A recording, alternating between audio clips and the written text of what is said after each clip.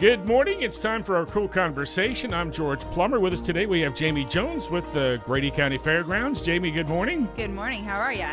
Doing great for a new year already, and getting ready to see what's on tap for 2023 for the Grady County Fairgrounds. Maybe do a little recap, too, of all the activities from last year. So a lot to talk about on the program today. First, big thanks to our sponsor, Stanley Systems and Community Bank of Oklahoma. Well, 2022, a great year for the fairgrounds. A lot of usual things like the county fair and the rodeo, Chickasha rodeo, and lots of new things, too. So happy to have some new events come definitely. around. We were really lucky. We ended up right at 350 event days for 2022, which people seem to think, well, there's only 365 days in the year. There's no way. But what a lot of people don't understand is that these events, we're having 2 and 3 events a weekend versus trying to run one every single day of the week. Right. And so it just averages out where it says, like there's something going on. There is really something going on almost every weekend. Yeah, from even private events up to, for the general public. Right. We typically have something every single weekend. Right. And so corporation come out to you and say, we want to rent the fairgrounds for a day or two or an afternoon or evening or something like that. So we do a lot of Christmas parties. We did a lot of Christmas parties. We do a lot of training sessions.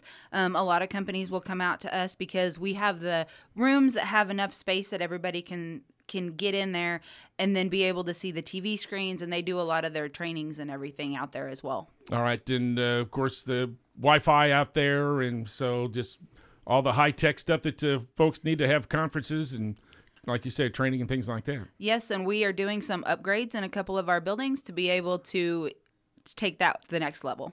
We like that, and we love the newest addition is the video billboard out there. The LED sign, yes. That is, it was an interesting undertaking, and we actually had it go down a few months ago. Didn't know what was going on. One side was black, the other side was playing, and we thought that was real weird, and we had to call the company, and we had actually had a squirrel get in there and chew some wires. So we have since removed said squirrel, made sure there was no other holes, and got it all fixed so everybody can see it. Made it squirrel-proof, I guess. So, yes. Yeah, the critters are smart, man, I tell you. Yeah, that was I was like, why is it only working on one side and not the other? That's technology for you. That's right. So it's kind of a lull period right now, but really get ready to crank up here in just a few weeks. But let's kind of recap maybe the fourth quarter last year and talk about some of the bigger events that you were able to host. Yeah. So obviously we had the fair in August. Huge success. I think it was one of our largest fairs that we have had. Lots of sponsorships and everything that made that possible. So appreciate all of that. Right. And what's the attendance for the is it estimated attendance? It's an estimated attendance since we are a free fair. It's an estimated attendance, but we were looking at right out 15,000 this last year. Wow. Which for a 3-day free fair is huge. No doubt. So we were pretty proud of that. And then we moved right into September. We had that brand new PRCA rodeo out in the outdoor arena, which was great. We ended up barrel races, the high school, junior high rodeo. Of course, the fan favorites of the dog show. Back in November, we had the alpaca show in November, lots of craft shows and everything, and then kind of rounded out December with just a lot of Christmas parties. And we did have a tractor pull. Did we have a tractor pull? At the county fair. Yeah. We had a tractor pull. And as far as I know, I haven't seen the contract yet, but as far as I know, he's planning to come back this next year again. All right. We like that. Yeah, it's good. Folks love the big trucks and tractors and the noise. I tell you, it's the animals don't always love it, but we try to get that livestock show finished up before those tractors start going. All right. And so what's the progress? You're building some new stalls or just some new construction going on out there, right? Yeah, we're actually just days away, really, from having that final stamp of approval on our new stall barn. And it sits directly to the south of the event center, and it will be able to have 148 stalls in it. Our first event in there, we're actually going to use it as, it's also, a double edge. We are also going to use it as cattle stalls, cattle pens. And so our first event in there will be the Southwest District Livestock Show. They'll be able to pen cattle out there. So room for how many animals now as far as the stalls? Because you've got another building or two, right, that's for... Yeah. So our stalls will now be right at 350. So if we get all of them set up, we have the one stall barn that stays completely, 95 stalls, and then we have 105 of them that are kind of, we can move and set where we need to, and then this new one will have 148. So days away for that opening up. That's nice. Yeah, it'll be really exciting. We have a handful of events, probably 5 or 6 a year, that we can't have them utilize stalls because we run out of them. And so this way we're able to go ahead and get all of those people in stalls, which helps everybody. One of the big shows this last summer, a national show that had never been to Chickasha before, but they've had them all over the country. So talk about, was that the Red Angus Youth National? The Red Angus Junior Nationals. So 2 years ago, we had a big one as well, the largest they had ever seen in the smallest town they had ever seen. And that was the Main Anjou Kiania. And so then once we got one under our belt, we had several more associations reach out to us that want to come. And so this last year, we were able to have the Red Angus Junior Nationals, and they had a stellar number of cattle. Absolutely loved our facility, loved the air-conditioned buildings, loved the town. They said that, you know, they had things to do, which was impressive. And I'm excited both for this year. We have the Brangus coming, but then we also have so much going on in Chickasha that it'll just continue to bring these type of events that are week-long events back to Chickasha.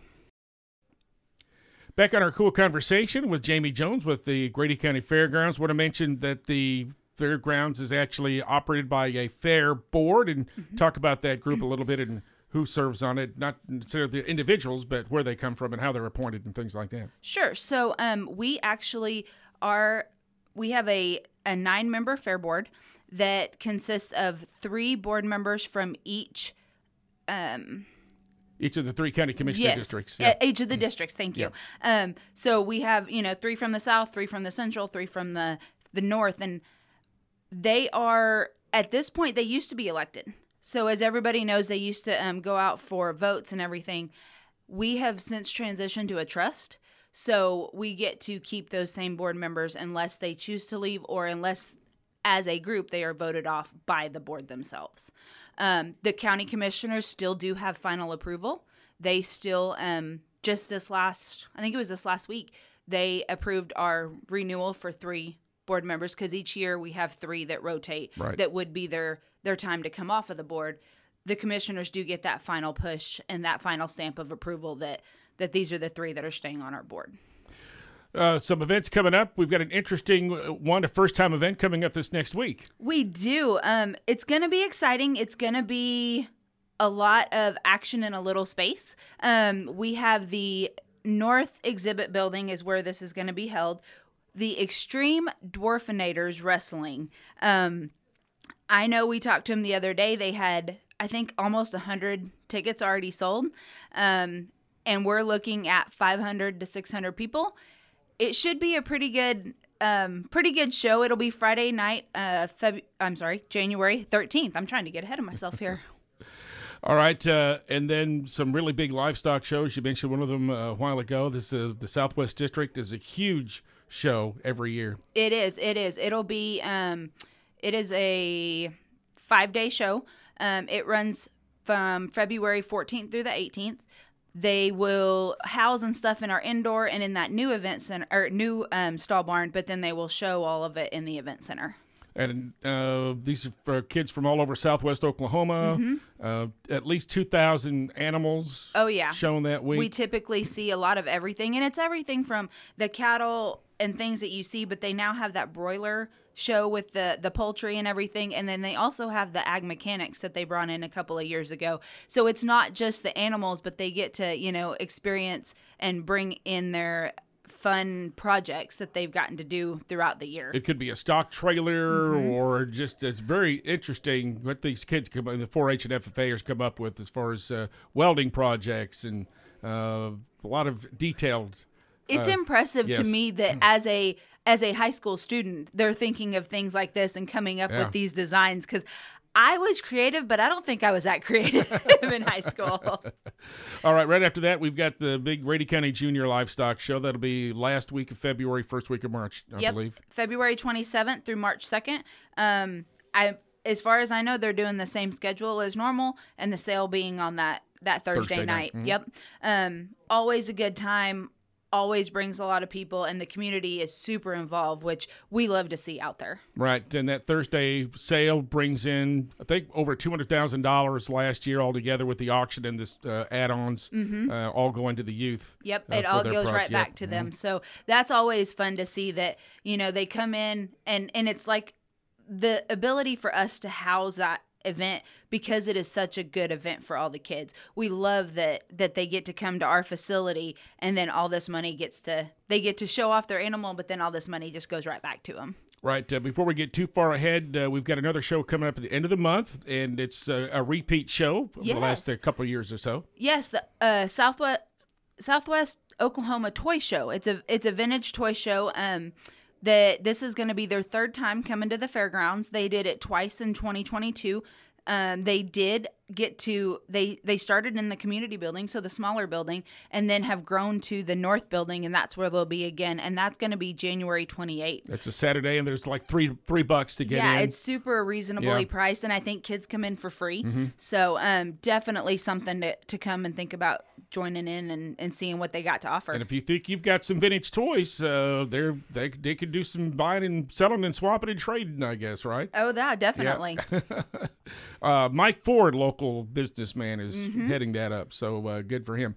All right, so the last several years, we've been able to host the state rodeos for the high school and junior high state rodeo associations. That's been a big coup for that for has the been fairgrounds. A nice little pat on the back for us that we have the facility and the town that's behind us enough that they want to come, to Chickasha. But they are coming back again for this year, so we will have that junior high finals and that state finals here in Chickasha again for 2023.